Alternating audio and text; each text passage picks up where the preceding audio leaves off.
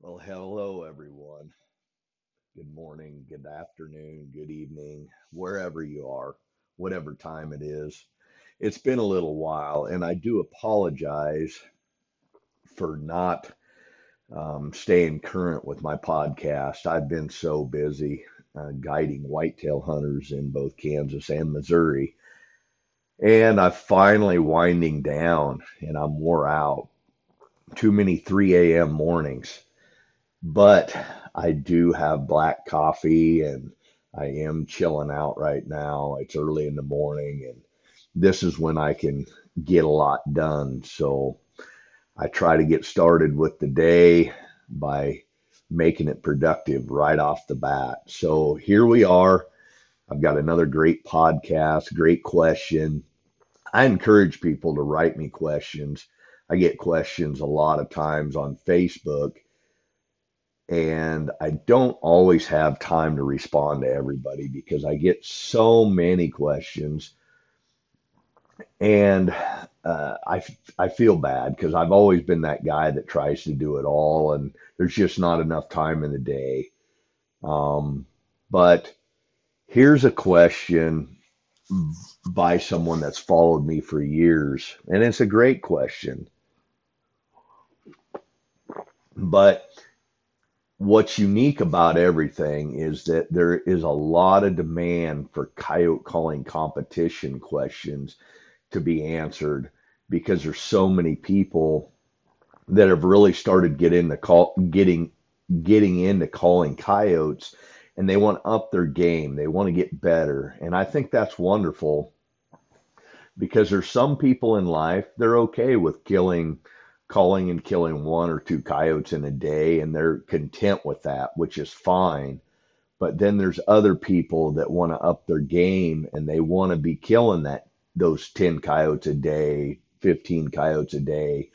And in order to do so, you do have to be on a whole nother level. Some people, as bad as this may sound, there are some people that can never get to that level. And I don't want you to take this the wrong way, which it's obvious some people probably will take it the wrong way.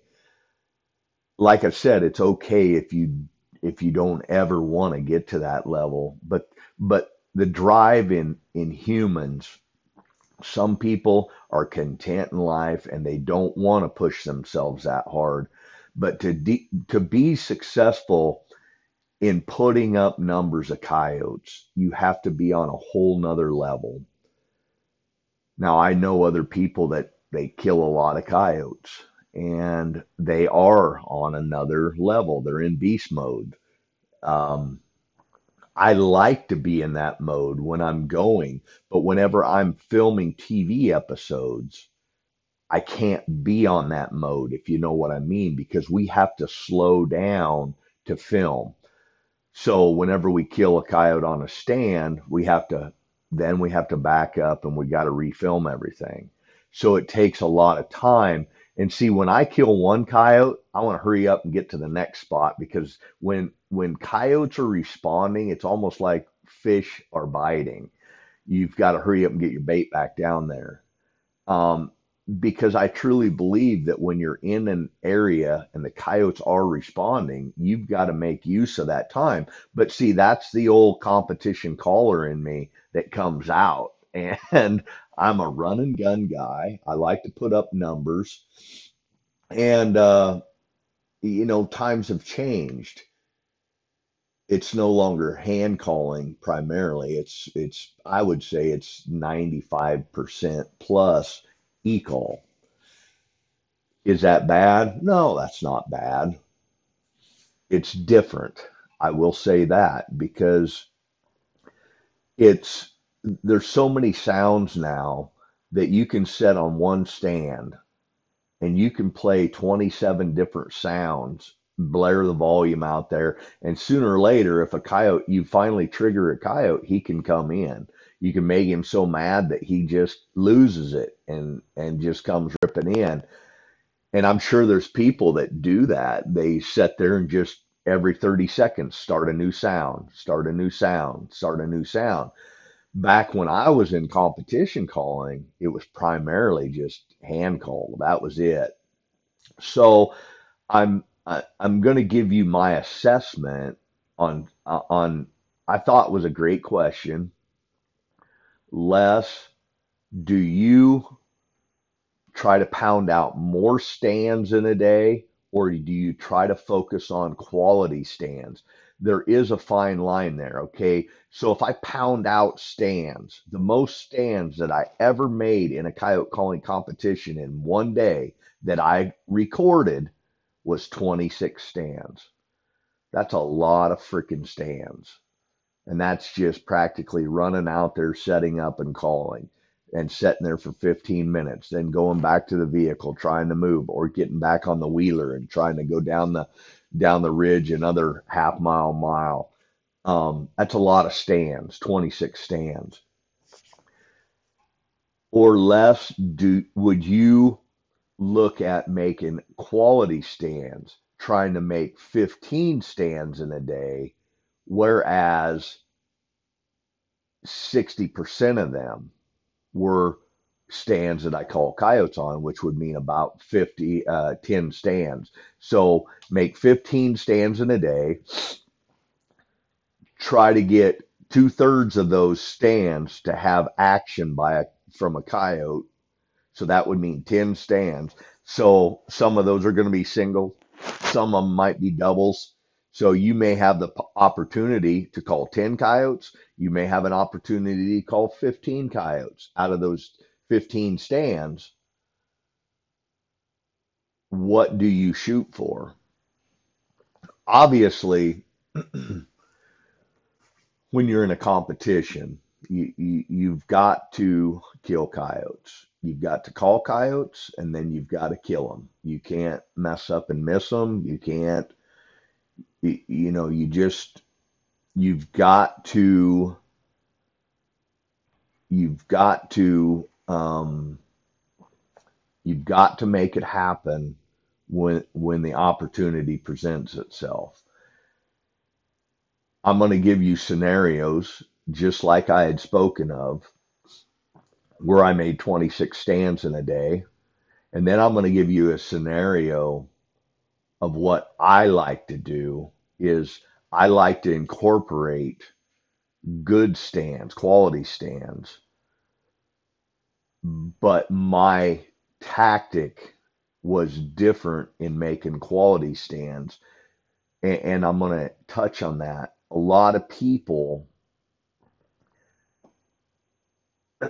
in today's day and age in the coyote calling arena, they carry one gun, one weapon, and that's a rifle. And most of these rifles are custom built, suppressed, very accurate. I was a guy that predominantly, even in competition setting, would carry two guns, a shotgun and a rifle. And I'm gonna use that example on the latter. I'm gonna talk about making a lot of stands versus quality stands. So back in the day, and this is, I think this was about 2008, 2009. I was in the national, and that was in Rawlins, Wyoming, and I had a buddy go with me on this competition. My brother had since retired from competition calling. He got tired of all the politics.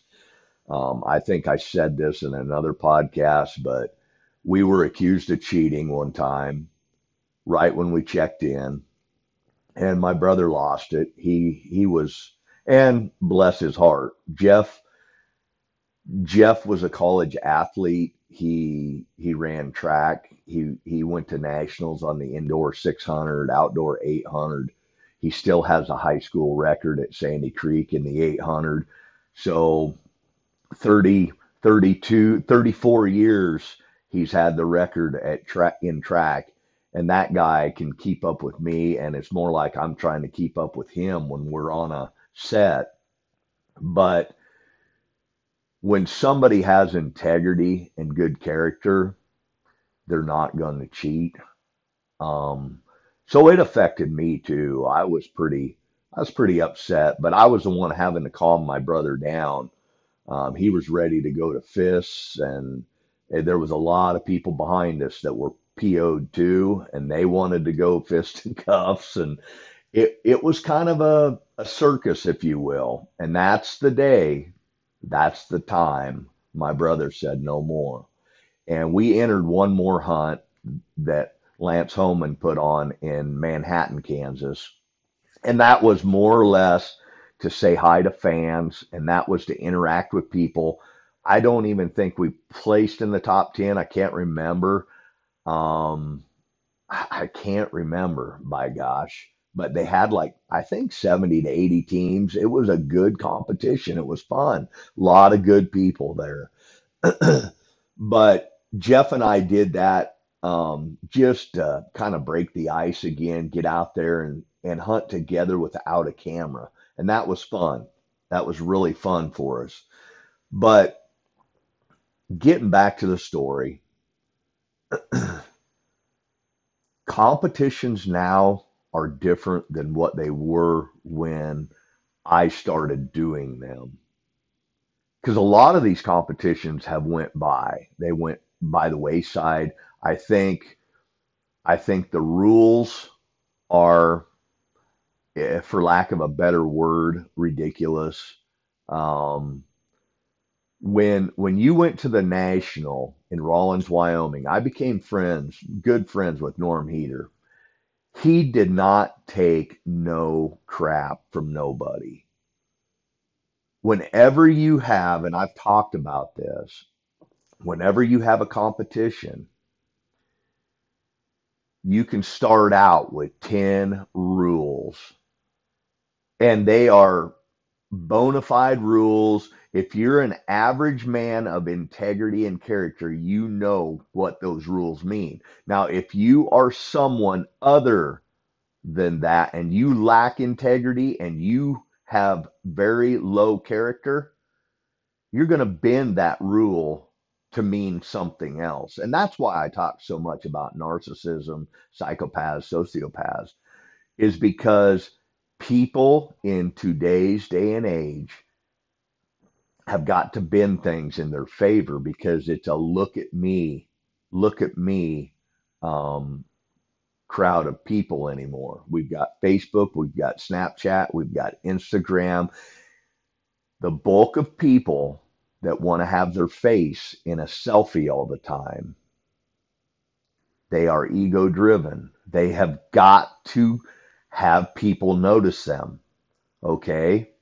So understand there's people that specialize in bending rules. They've got to.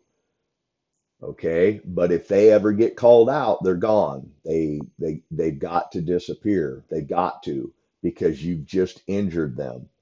And that's just the way it is. So anytime you have a competition that's paying money, there's probably a class of person in this competition that's going to try to bend a rule to their favor to help their outcome. Okay. That just comes with the game. You can't have 100 teams over a 10-year span every year and everybody is going to be honest. Okay. I didn't realize that until I've gotten to where I am in life. Okay. I've always thought that everybody was good, but there is a lot of deceitfulness out there. So when you're entering a competition, number one, your integrity and character should always come first. You need to be a good person, no matter what the circumstances. If you can bend a rule once, don't do it, because that thing is always going to come back to haunt you. It may not come back to haunt you right now. 5 years down the road, it will. 10 years down the road, it will. It'll actually probably bear its ugly self in a different form. Okay. So I talk about this to make everybody that listens to me a better person. It doesn't have to be that I'm giving you self-help and I'm just a self-help channel. I'm actually a hunter and using hunting as a way to give you self-help. I want you to be a better person in the end. Okay. I like it. I really like it that younger guys reach out to me wanting to be better callers. I really do. I think it's wonderful because if they reach out to me, it tells me that they have integrity. They have character already because they don't think they know it all. They want to learn. I want people to learn. Now, can I be a great teacher? I have no idea. I hope that I can. I want to teach. I want to be able to give you experience and give you knowledge from what I've learned because I'm telling you, in all the competitions I've been in, and all the times when I got out of a competition and my eyes are beet red from being out in a 40-mile-an-hour wind all day, I haven't drank 1 ounce of water. I haven't even eaten a candy bar, and I am exhausted because I went so freaking hard. It's a professional sport trying to be a competition caller. You have to be on your game. If you want to win, you've got to be willing to work harder than the guy that wants it worse than you do. So I had to compete against the Hides. I had to compete against Cal Taylor. He's a federal trapper, and and other state trappers, county trappers. These guys kill coyotes for a living. They know where they're at. I don't have time to go out and look for coyotes all the time. I'm a farmer. I'm a business owner. So I've got 2, 3 days to scout. I'm not out there 7 days a week looking and knowing, well, geez, I seen 20 coyotes yesterday. I need to be going calling there. If I see 20 coyotes in one day, I know that's where I got to concentrate on calling. I've got to spend some time there. Because even if those coyotes have been called, some of them, there's some of them in there that have never heard a call. If you understand what I'm saying, you've got to take the law of averages. Not every coyote that you see is going to be out loping around the hillside. Because if you've called and missed a coyote and you've educated him, chances are he's not running around out in the wide open, you know, and let you see him. They are skittish. They don't want to be out in the wide open. So we're taking a roundabout way to get to my what I'm going to talk to you about, but I think all this is valuable information. No matter how much I could say it or do say it, it needs to be pounded into your brain that you know if you want it, you got to go after it, okay? You can't sit on social media and say, I think we're going to win this weekend. You can't say that, you know? It takes so much more than just going out one time and winning one hunt. You've got to be on your game. You've got to be hitting on all cylinders, and you've got to be really fine-tuned mentally. Mentally, when coyotes came into my call, when coyotes were coming in, when they hit a particular range, like they came over a hill, I instantly told myself, coyote, you just messed up. You're going to die now. That's how confident I was. I didn't care if that coyote winded us and was on a run out. I knew I was going to kill that coyote. That is how confident I was. My ability today even speaks for itself on running shots. And you're only seeing a microcosm on Predator Quest and my shooting ability with running shots. I have literally amazed myself on running shots. Like I don't even know how I've done it. Um, but that didn't come by not shooting at a coyote because I thought I was going to miss him. Every shot, I thought, I'm going to kill him. I'm going to kill him. I'm going to kill him. You've got to change your mindset and get in a whole different area of your brain and tell yourself you can do it. I get a lot of people telling me right off the bat, I can't do it. I don't know how you're doing it. If you're telling yourself you can't do it, you're probably never gonna do it. You know what I mean? You've got to change your mindset. And that's why whenever I talk on my podcast, I can get pretty rambunctious, I can get loud. It's because I want you to understand how passionate I am. Yeah, my day for competitions has come and gone because I don't I don't need to be in a hunt ever again. I don't want to be. My heart is not there. If my heart's not in it, I'm going to get beat. I don't I just I've been there. I've done it. I've done it for upwards of 20 years. I've competed in competitions and that was enough for me. Like I excelled in it. I placed against the best of the best back in that day, and now it's a different era. It's all e-call. I was a hand caller. I kicked butt on hand calling. I can do all that, and I'm still good at it. I could give a lot of people a run for their money and probably beat a lot of guys. But if your heart's not in it, you're never gonna get to the level you need to be at to win consistently. Okay.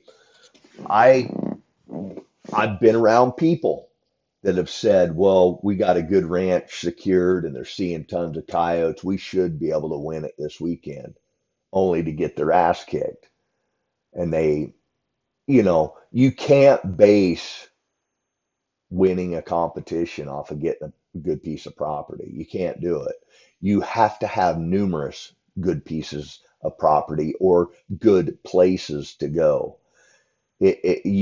My brain, when I was a competition caller, I had two or three backups in my mind at all times. When I was making one stand, I actually already knew where I was going to make my next stand.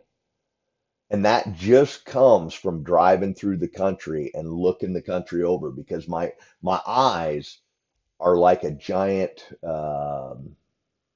computer. And as I drive across the country, and I'm like, oh, she's, I could call a coyote over off that hill. Oh man, look at this drainage. Yeah, up that drainage right off the side of that hill over there. Yep, with a predominant wind southwest. Yes, I got to mark that in my mind. So as I drove through the country, I always remember spots. I'm that guy that just remembers spots. I'll remember 100 spots. I've walked in on stands before. The wind was hitting me on the back of the neck. I just turned around, walked right back out, and we drove down the road 5 more miles. I I've done that many times, okay? So, going back to the question, do you make more stands in a day or do you try to make quality stands?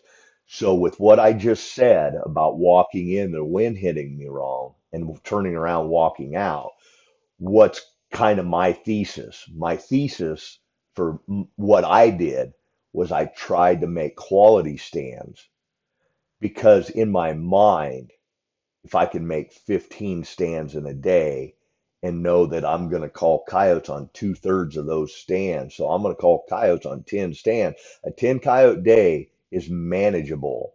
Okay. On a day and a half hunt, a 10 coyote day is going to beat 90% of the competition at least. So how do you do that? You've got to be on your shooting game. You can't miss. When I say you can't miss, you can't miss. Okay. That means being tuned in with your partner. Because, see, you can't have it.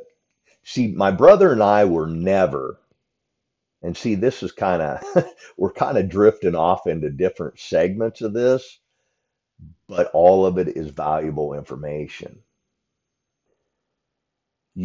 I hear so many guys. Well, if he was coming to the right, so that's my partner's coyote. My brother and I never did that, but that's why we were so good together. He predominantly held the shotgun and he would take a 223. Why did he take a 223? Because him and I knew if I had a coyote coming in and I was crouched down in the sagebrush and that coyote hung up at 70 yards and was just staring me down and I couldn't move, my brother could slowly pull up his 223 without that coyote even knowing, and he could just pop. A 223 is so accurate at 100 yards.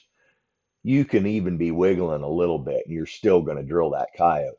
That is one of the reasons. And another reason is if I called in multiples and I'm shooting at different coyotes, my brother had coyotes right by him and he couldn't shoot and they were 60, 70 yards because he only had the shotgun. So he would just sit there and watch me shoot.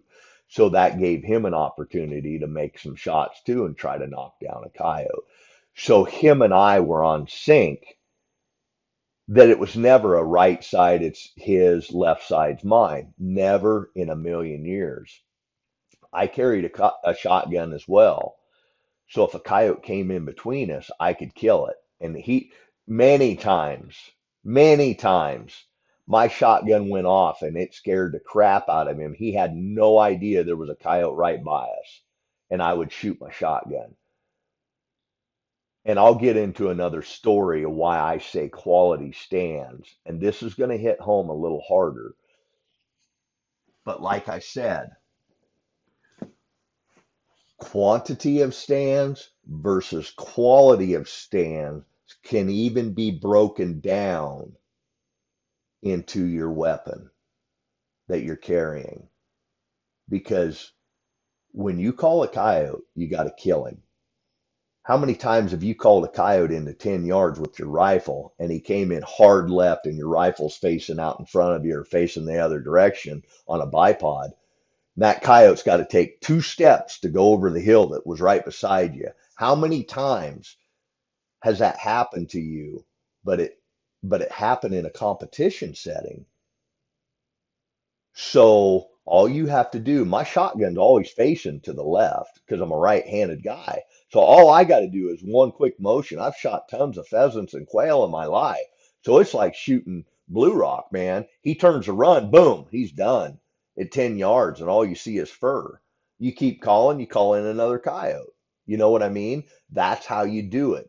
But in a competition setting, you make a quality set, you better have a quality mind frame that you got to kill every coyote, you know? So basically, I've got to go get some more coffee. My coffee's getting cold and I like warm, hot coffee actually. So I want to get back to the quantity of stands. I I did that in a hunt and I marked out how many stands we made. It was really windy, so that was another reason we were making so many stands and we were filming. And I've spoken about this in other podcasts and other Facebook Lives, but I made 26 stands that day, windier than snot. It was probably upwards of 40 plus mile an hour wind all day and could have been gusting to 60. I think it was. The next day was even worse. It was horrific. But that's Wyoming for you, you know. I called, and on that day, 26 stands, I called in 8 badgers. I called a couple badgers from over a half mile away. When I first saw them, they were so white, I thought that they were coyotes coming in, but I could just tell it just looked too tiny, and that was even days before I carried binos much, you know. And when you're calling in badgers, you're probably in an area that doesn't have a lot of coyotes. That's what it told me. Because I'll go 10 years and not call in 8 badgers ever again in my life. You know, usually I'll call in 1 badger a year if I'm hitting it hard, because they come to the call too. But that particular day, I called 8 badgers in one stinking day. So let that be a note to yourself, right? So this day I made 26 stands. The last stand of the day, we'd been hitting it so hard. No drinking water, no eating, no nothing. I was physically exhausted, and the weather, it got so freaking cold. I was froze. We were on the four-wheeler. We made our last stand probably 2 miles from the pickup. And as luck would have it, I'm kind of calling a crosswind, but it's almost with the wind kind of scenario because it was a huge basin. Last stand of the evening, I said, I've got to call this spot, and I know there's got to be a coyote here somewhere. So I positioned my cameraman, my friend, and then I went with the wind. I walked out there another 60, 70 yards and sat right in a little clump of sagebrush in a little draw. And I called and I saw two coyotes coming, and the first one was way ahead of the second one. And as they got closer, the lead one instantly started going downwind, and I'm like, son of a buck, I'm gonna have to make a moving shot here. They weren't slowing down, they weren't stopping, and I never called again. They just kept coming, loping. Boom, boom, boom. So the first coyote was probably 150, going right to my wind and really close to hitting it, loping broadside. So I had to get on that one, make a moving shot. First shot, boom, just rolled it.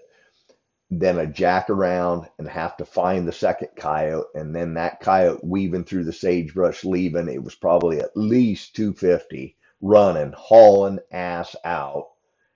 And I shoot again and smoke that coyote. So I killed the two coyotes in two shots. And by then it's pretty damn dark. I mean, the camera didn't even hardly pick up the kills, and my cameraman never even seen the coyotes until I shot.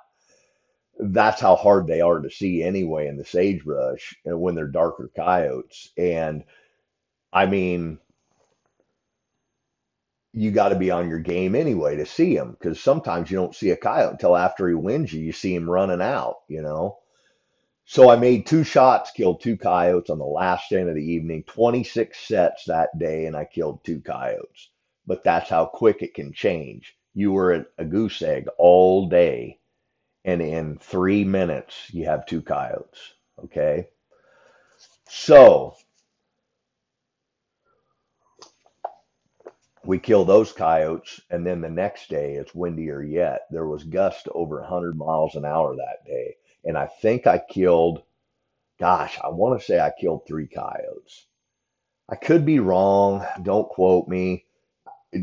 Me and my buddy Don, we still placed in the national with, I think, five coyotes is what we ended up with. I think. I can't remember though. Gosh darn it. Um, but we still placed pretty high, believe it or not. So we made 26 stands, killed two coyotes. Okay, that's the one scenario of banging out stands. I've always been the guy in competition setting that I want to go after the quick coyote, the quick response. I figure 20% of coyotes are going to react within 3 to 5 minutes, and you're going to see them coming to a call. 20% of coyotes. Then I'm going to say it's going to be 30 to 45% of the coyotes are going to be from 5 minutes to about 8 minutes. That's a very crucial time right in there. 8 minutes is a really, really solid time frame for coyotes coming to a call. If they've heard the sound, if they hear you distress calling from the time it takes them from when they hear it to getting to where you see them, 8 minutes, or when you can shoot them, 8 minutes. Then the remainder, or I'm even going to say, 5 to 8 minutes, 5 to 12 minutes, somewhere in there. The remainder, 20% of coyotes, somewhere in there, 25% of coyotes are going to come from 12 minutes to 20 minutes or 12 minutes to 25 minutes, 12 minutes to 30 minutes, somewhere in there, with 10 or 15% of them coming from 12 to 20 minutes. So you take the law of averages, and what you're trying to do is you're sitting on a stand for 12 minutes. Okay, Bob, we got to get up and get out of this spot. But what it looks really good. There's probably a coyote here. Well, it's 11:59. We got to get the heck out of here. I don't think I would ever go by that. I've never looked at a watch in my life when I was in a competition arena. I just go off of what I judge time to be. But I've always been that guy. If the spot's really good, I always give it a few extra minutes. I always do. I got to, right? And every one of you listening to me has an idea of what your perfect spot looks like or your good spot. So always throw that into the equation as well. So that's the one scenario where we made 26 stands in one day, killing two coyotes. And that was going hard. And you have to cover a lot of country to get 26 stands. I'm not on one ranch going down a rim making 20 stands. You know what I mean? We might unload the four-wheeler, take 5 minutes to get to a spot, make a stand, go all the way back to the pickup, load the four-wheeler, get back in, drive 5 miles, and go make another stand. Like that might be the consistency of hauling butt and doing 26 stands. So you can still be proficient at that, but that was a really windy day too. So on a non-windy day, we might have hit pay dirt with that. We don't know. But like I said, this was in my documentation and remembrance because I wrote down every stand. And then there's another scenario, and this is why I'm going to say this. I talk about using the shotgun. I'm going to talk about a stand. It's amazing when people ask me questions, I instantly can think and go, there was that time in the competition, and this happened. We won the Midwest this year, me and my brother. This was probably our last year that we entered it, that he entered it with me together. We won it 2 times, and then he quit doing it, and then I entered it 3 more times and got a second and 2/3, I believe, with other partners. So this next time we're making quality stands. Quality stands, you want to sit a little bit longer. So you're not making as many stands in the day. You're giving your set possibly even 5 minutes longer just because you want to get into that next percentile of coyotes that would come in, the percentage that might up your game. So say you're able to make 15 stands, maybe even 17 on a good day, but give them a little extra time. So then you're calling 12 coyotes, you're calling coyotes on 12 stands. You see where I'm going with this is giving yourself a little bit more time to sit there a little bit longer. But I'm going to give you a huge secret. Huge secret. I've always said it takes three things to get coyotes to come in, or don't get them to come in, but you have to have three things. You have to have uh, you have to have a coyote out in front of you when you set up. Number two, that's number one. Number two is that coyote has got to hear you when you call. And number three, that coyote has got to want to come into you. That's that's the three things that you have got to have in order to be successful on a stand. Okay, so if you're in a competition arena and you're wah, wah, wah, always calling soft, is a coyote out there a mile going to hear you? No. I am a volume caller. I call loud, but I don't call loud constantly. I may start off soft, but I go really loud and I come right back down because I want that sound to go a mile. I want a coyote to sit up in his bed, and go, what the heck was that? And then he waits for 2 minutes and he's just listening. He's eager. You're building up his adrenaline. You're building it up because he thought he heard something. So what have you ever done when you've been in the deer woods? You thought you heard something walking on the leaves. You just freaking start really, really paying attention. You're listening hard, and you actually start getting adrenaline. I think I heard a deer walk.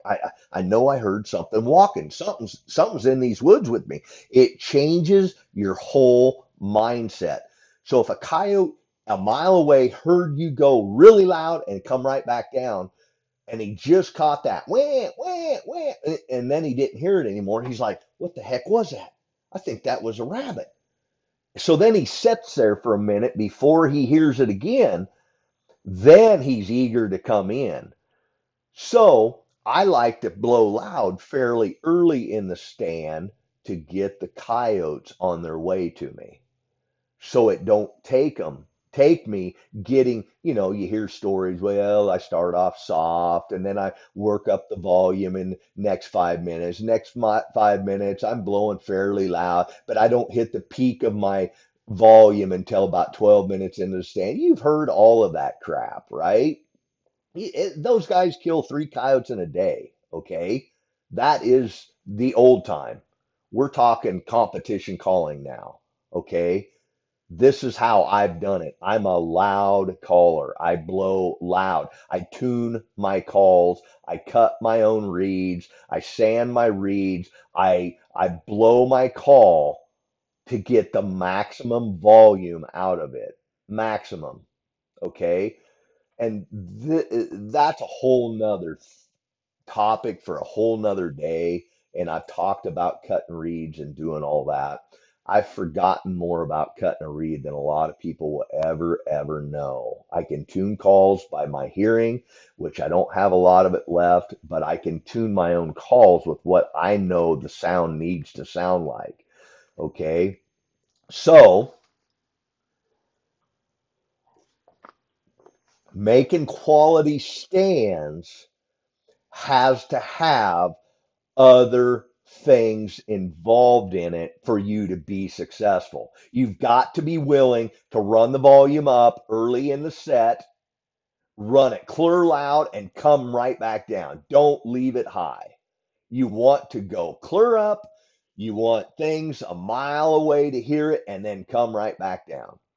And then your next series, you play a little bit louder and you go up again, go really loud, and you get really crazy, and you come right back down. You do that to get those coyotes coming to the call that would otherwise never hear you if you're going by the old standby well, start out soft, go up gradually again. At 12 to 15 minutes, I'm blowing as loud as I possibly can, and then I taper back down. Those guys could not compete with me. Okay. They couldn't do it. They never could anyway because they aren't physically fit like I am. They can't. I'm walking hard into a stand. You got cut corners everywhere. I cut corners on the walking in because I want to give that stand a little bit more time. I may walk harder into that set just so I can get another minute out of that set, you know. So it's a great question. More stands versus quality stands. I'm the guy that leans to quality sets. Okay. I've always said if I'm having a bad day in a competition, I will drive 15 miles to go just look at new country and make one stand and give it a chance. But I may kill a triple on that stand. If you understand what I'm saying, if you get in a bind, you've always got to be willing to try something new. And trust me, in competition, I've been there, I've done it. I've called and called and not having no luck. and change it up, and then you kill a double just that fast. Then you make another set, kill another double. Then you're right back in the ball game, you know. So I talk about shotguns. You guys know this. Everybody nowadays is just rifle, rifle, rifle, and more power to them. I can shoot a rifle too. I'm good at it. But my brother and I's forte back in the day was shotgun and coyotes. Very few people could compete with us because, like I said, I said this on another podcast. In all of my years of calling coyotes with my brother being in front of me with the shotgun, he missed one coyote that I seen him miss. One. He killed so many doubles. It was stupid. Doubles that we would have had trouble killing with a rifle because the ground was so broken. All they have to do is run over a hill and they're in a draw and you never see them again. But he smoked them. Boom, boom, done. Okay. So that's one benefit. The second benefit is this: when I'm carrying a shotgun and I'm carrying a rifle, I'm going to give you a scenario what happened in the Midwest, and we won this hunt, but I'm going to give you an example. The wind was straight out of the west. I hate a west wind, especially in the afternoon, because you got to look right in the sun if you're calling into the wind. We made a stand previous to that where we sat on the backside of a hill. We were calling with the wind, and I didn't want to look in the at the sun, and we were calling a new pasture, and I wanted to open it up. So we called with the wind. We sat on the backside of the hill. We had the sun at our back. We were in the shade. We made a set, and here comes this big old coyote coming hard from our left, loping, and he's running right to get into our wind. And he's not slowing down. And Jeff wasn't out in front of me. He was sitting pretty close to me.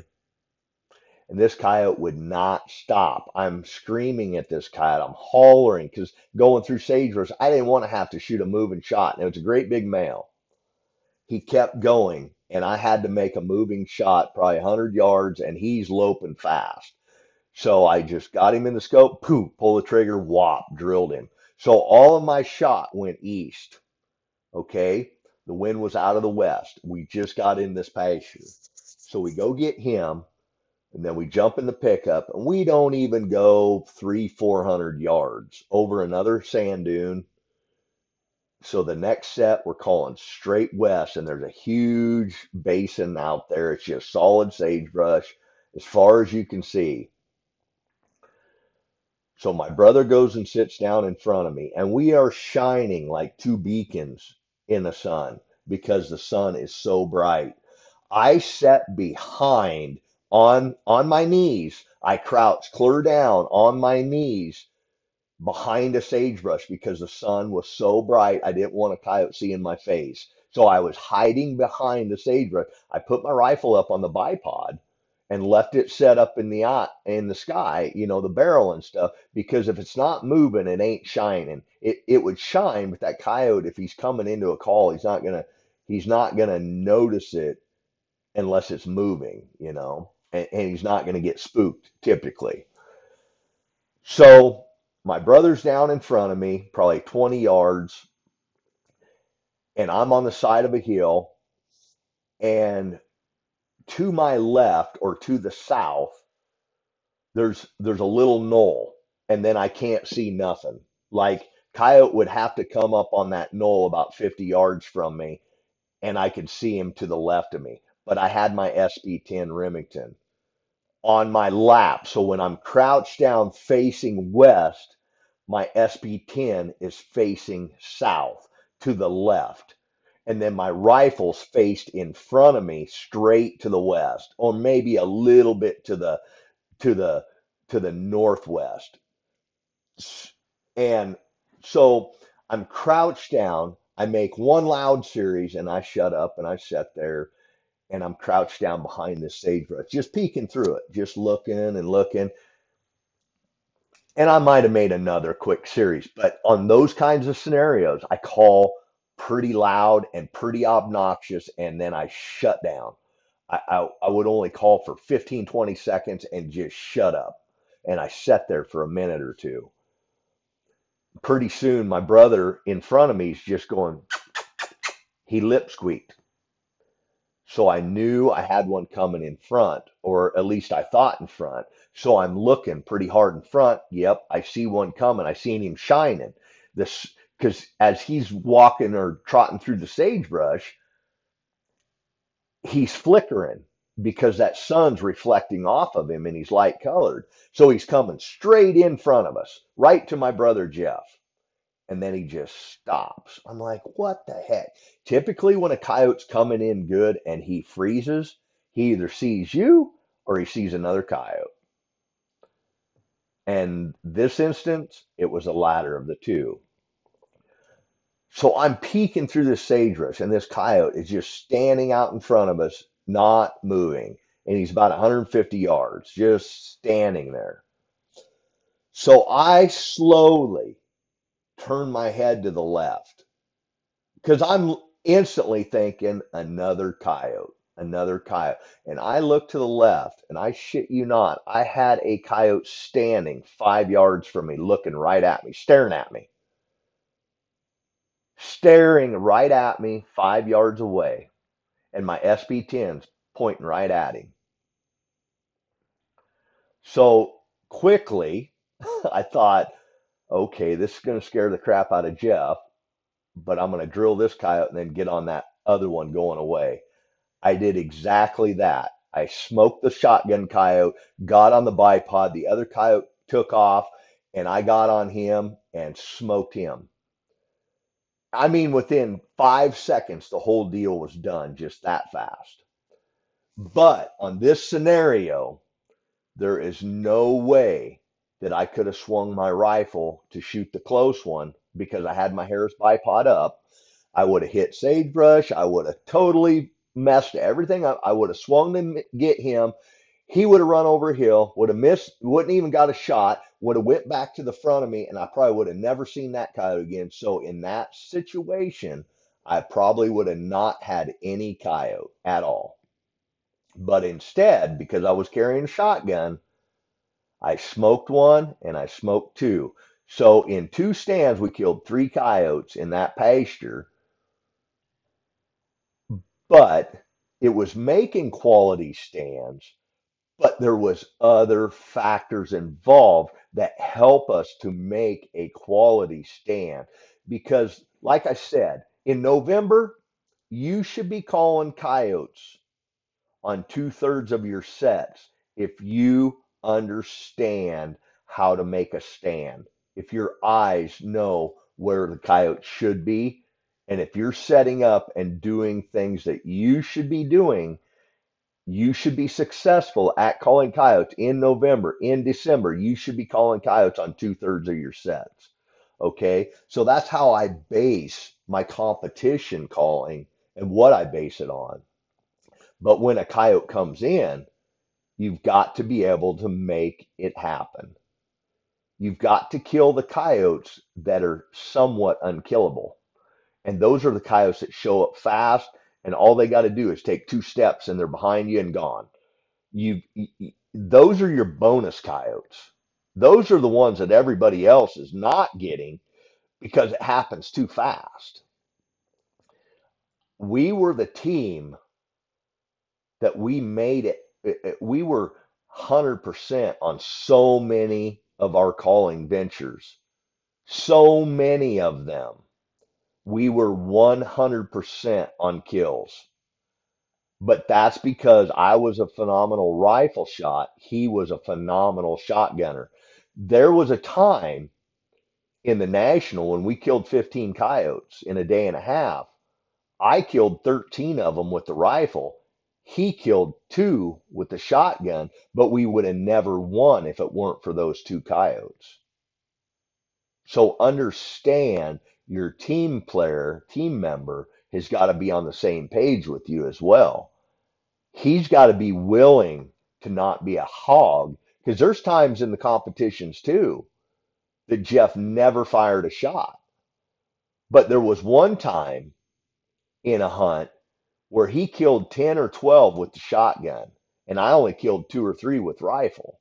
They were coming in that good. But I'd much rather have a coyote come into a shotgun because I almost think it's 100% guarantee. If you once they hit 30, 40 yards, and if your only weapon you're holding is a shotgun, you're going to kill that coyote because you're going to be in tune with when you can kill him, and that's when you pull the trigger. If he comes in so close and then spooks and he's going out, but he disappears in a draw, you just pull up and you're going to be patient. As soon as he comes through that draw and he comes up that other side and he's at 35 yards and he stops to look back to go, what the heck spooked me? And then you smoke him with the shotgun, you're going to make sure you kill that coyote when you're holding that one weapon like he was so many times. So this has been a long podcast, but it's been, in my opinion, a very valuable podcast for guys that want to up their game a little bit. Um, Now, like I said, I strayed from quantity of stands versus quality. I strayed, but there's so many other factors that go into calling coyotes because you've got to analyze it. Okay, we can make quick stands and make a bunch of them, or we can slow down a little bit and make quality stands and make fewer stands. But on your quick stands, if you have a calm day and you're only giving it 10 minutes and you're wanting to go make another stand, when you're going back to the pickup, you have a coyote coming into that stand. So really, is it worth getting down the road to the next stand by leaving a coyote that was coming in? What happened when you're leaving 3 coyotes that were coming in? And then you make 3 more stands down the road where you don't call a coyote, and you could have had a triple by slowing things down a little bit. Understand that philosophy. I'm not saying sit there 30 minutes on every stand when you're in a competition, but you need to weigh the averages to what's going to best suit you. I like sitting at least 15 minutes on a set. I like that because then I'm covering a huge spectrum of the percentages of success I've had over the years, knowing that I've killed a lot of coyotes from 1 minute to 15 minutes, and I've killed far, far, far fewer from 15 to 20 or 15 to 30. But in a competition setting, I have sat on a stand for 20, 25 minutes before because I wanted one coyote and I knew that coyote was there. I had that much confidence in it. So, great question. I hope you enjoyed this podcast. It's fun. I miss you guys, and I'm sorry oh man, I was so busy with guiding whitetail hunters, and it's been crazy. I've been very, very busy, but I love what I do. I may bellyache a little bit, but just understand that you guys have been on my mind. I want to help you. I want all of you to be better people first and foremost. And then I want you to be better hunters because being a better hunter can ultimately make you a better person and vice versa. So let's let's be thankful to God for what he has given us. Let's be thankful for our friendships, the family members we have in our life, even those people that hate us and despise us and uh, wish terrible things on us. Let's be thankful for those people as well because they give us motivation to be better yet. I'm going to say a quick prayer. If you want to join me, great. If not, I understand. Heavenly Father, thank you so much for blessing me, blessing us, just giving us an opportunity at life, Lord. Thank you for giving me another breath of air, given me health, given me a life that has been fulfilling, and I hope I'm fulfilling your wish as well, Lord. We want to be servants of you. I want people to love you through my actions. I want people to see the good that I have through my actions. Lord, please help me to be a better person. Help all of my listeners to be better people. And just know that we love you, Lord. We love your creation. We love the outdoors. Thank you, Lord. Please forgive us of our sins. In Jesus' name I pray. Amen. Thank you, everyone. I've hit the limit. Until the next podcast, I love all of you. Have a wonderful day.